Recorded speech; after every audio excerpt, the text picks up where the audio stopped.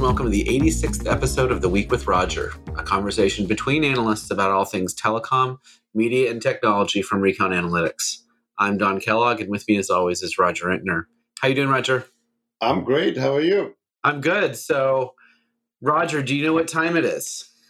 It's earnings times? It's earnings time, yeah. So we've heard from a number of operators so far. So Verizon, AT&T, T-Mobile, and Comcast. We're recording this before Charter releases, but maybe we can talk a little bit about what you think that might happen there as well. But we can start with that, right?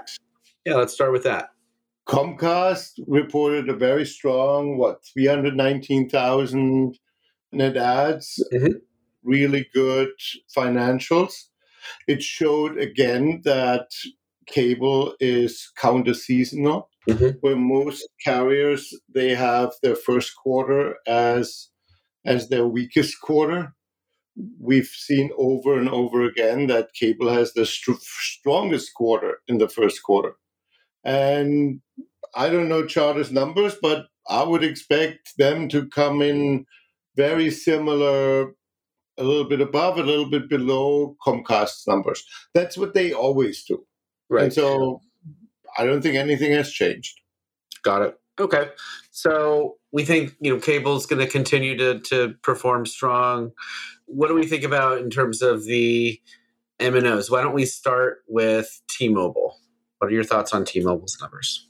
Well, T-Mobile came in number 2 on phones, but it was, connected devices to the rescue, which gave them, again, the boast to be the fastest growing carrier, even though AT&T beat them on phones. Right. So the number that T-Mobile has been trumpeting over the last probably year or so, I think, since AT&T has started really getting competitive on the phone side, has been the total postpaid net adds number. And so they got 1.3 million postpaid net adds this time around, compared to 965 from AT&T and 269 from Verizon.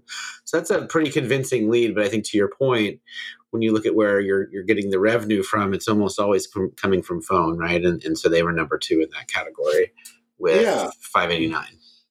But when we do our back of the envelope calculation, the T-Mobile number didn't come with 3 lines.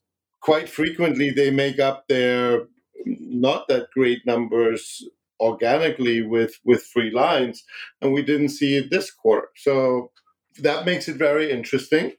The other thing about T-Mobile that was really interesting was the extent to which they grew accounts, right? So I believe it was around 400,000 account nets, right? 360 something, I think. Yeah. But that's significant, right? And they were saying that 40% of those folks were coming from rural areas. So areas where they're typically underpenetrated, looks like they're actually getting some degree of attraction from new customers, right? Well, they got a lot of credit from Wall Street for lowering churn, because the other guys' churn was a little bit up. I think it was more like, they're getting their churn at Sprint a little bit more under control, and that's why. And Wall Street forgot that. But it's good that they got their Sprint churn under control. I was a little bit surprised that only 37% of the Sprint, the old yellow customers, are now on the Magenta network, and then they're talking about, we'll have that all done by this year. They better pick up the pace on that, right? But the churn without Sprint, would have been probably record low churn for the industry, at least this quarter. So as they get rid of the, how should I say, the yellow disease, the patient should be very healthy, right, and smile brightly in Magenta. The other thing that I thought was pretty impressive coming from T-Mobile was their fixed wireless net adds, and I think this is something that we've seen, and we've talked about this as something we're looking forward to in this quarter. And T-Mobile didn't disappoint in the sense that they led the industry in fixed wireless net adds again with 338,000 additional subscribers. So that's significant. That's big. Yeah, especially if they're going to try to get to 6 or 7 million subs by 2025, like they've said they're trying to do. And for the eagle-eyed analysts, there was also a little tidbit in there that T-Mobile was disconnected 212,000 CDMA phones, which I would call Dish, right? So we know Dish lost at least 212,000 customers based on that. That's quite the hole to dig yourself out of, at least for Dish. Are they below 8 million now or not? They're pretty close. They might be below 8 million this quarter, right? We expect them to go down. But I thought it was very interesting when we looked at our Ramis data that it looks like Dish's churn seems to be bottoming out. So we'll see if it already bottomed out this quarter or if it will bottom out next quarter. Did you look at this week's numbers on that? I haven't looked at it yet, but we do get weekly data on that, and maybe that's something we can keep track of moving forward. We'll keep an eye on that, right? But yeah, the impact of the 3G shutdown for T-Mobile was quite muted, whereas that impact at AT&T was substantially larger, right? Right. Yep. Although what's interesting is both T-Mobile and AT&T are not counting those deactivations as net losses, right? So they make the adjustment prior to the calculation of the net so that those customers kind of go away in the dead of the night instead of being counted against net gains or net losses. Yeah, but I think here they took a little bit more than they should in terms of creative subscriber counting. For AT&T, if we switch to them for that number, it was 10.7 million lines that got disconnected. Mostly IoT, right? Yes, 8.8 million of that were IoT. 438 was postpaid phones. 234 was prepaid. A total of 899 postpaid and 749 resellers. And when you looked at the reseller numbers, that quite hurt, right? Right. But we talked about it before the shutdown, before we saw the numbers, and we said like it would be less than 1%. And this shows 0.6%. So we're not that bad, right? In our estimates. Yeah. So in terms of the rest of AT&T's numbers, we talked about postpaid phone nets already. So they led the industry again for it's got to be like the 6th or 7th quarter in a row. Yeah, for postpaid phone, they did really well on postpaid phone. Stay the course. I think Wall Street was a little bit spooked that profitability went down a little bit. If they don't mess it up, if they just stay the course, they have a good thing coming. I think the articulated strategy of consistent offers, consistent promotion is really working. They out of those three, they got the lowest postpaid phone churn again as well. Yeah, 0.79%. So that's significant, right?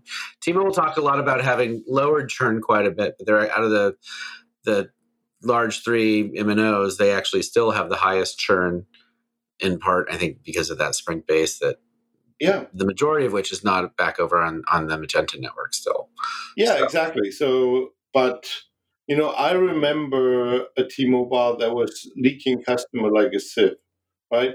I do too. They brought them in by the boatload, and they lost them in a big hole at the bottom.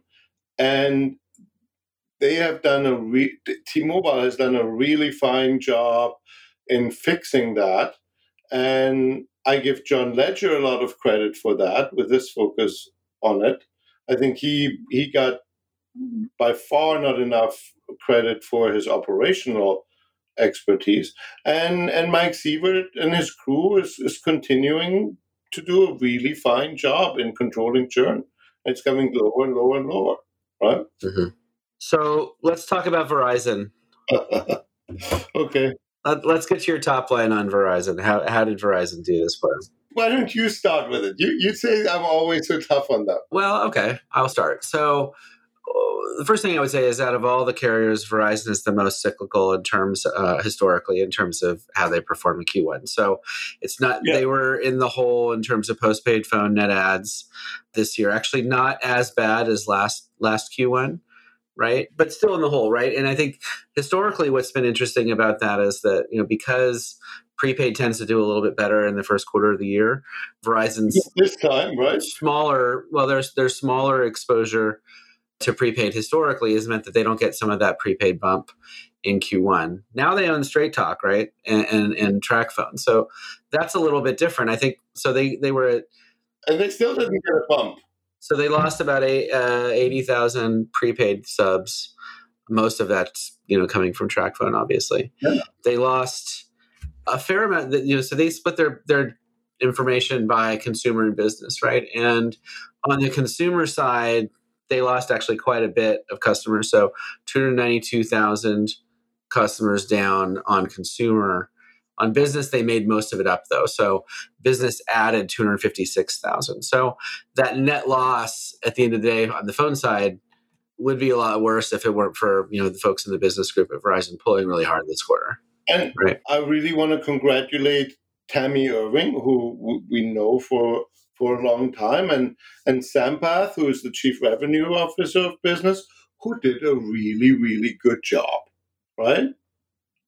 And they made up, and the consumer group is still struggling. I think it's still the problem that they're going, super premium. Well, they had said they talked at length on their call about how gross ads were a little bit softer. Yeah, but only for them. That's exactly the problem. Well, that's exactly it, right? Is that after they said that during the other quarterly calls, or at least during T-Mobile, they got asked that similar question if their gross ads were soft, and they said no, not at all. For everybody else, well, we don't see a softening in gross ads, right? Mm-hmm. Which is everything you need to know, right? It's not an industry problem; it's a Verizon problem. Well, we'll see. I think one thing that I think was a bright spot, right, is that if you look at their fixed wireless net adds, they added 194,000 folks on the fixed wireless side, and they are still in pretty early days in terms of just having deployed C-band in those top markets and running as fast as they can to deploy across the rest of the country. And I think it's C-band and fixed wireless really go hand in hand, right? So to see them perform like that this early, really the first quarter after they had commercial availability of C-band, I think is promising. But the consumer business on the phone side, I think needs some help. Yeah, but of the 194,000 fixed wireless customer, 82,000 came from business, right? Traditionally, when we look at them, it's about what business is a quarter of the business, of the overall business, roughly, give or take. They're consistently punching above their weight. So yeah, but here's the thing. Verizon started reporting, was it last quarter, the numbers, and same thing with T-Mobile. And they're clearly setting themselves up for a hockey stick, right? Right. Yep, absolutely. When I look at 2021, for both of them, the results are underwhelming, right? But this quarter, for both of them, they're setting themselves up for the hockey stick. T-Mobile broke 1 million, which is impressive. Fixed wireless is really shaking up that industry, and it's shaking up also the fixed industry because most likely T-Mobile will be the fastest growing broadband provider. Yeah. And so it's going to be fun. Well, it's exciting, and we'll keep track of it. We've still got a few more folks to report, and then maybe we'll do a kind of how did Q1 look in general type of view. But yeah, no, the big ones it's roughly playing out as we expected. Mm-hmm. And, we all know these guys, and, to a certain extent, they need to focus back on their strength, which is a really superior network and fair prices. When you're going up and up and up, especially when you make a Faustian bargain, as they do with the content provider, it's going to be interesting how that plays out. Oh, well. Yeah, we'll see. We'll see. All right. That's all we have time for this week. We'll talk to you next week. Thanks, Roger. Thank you.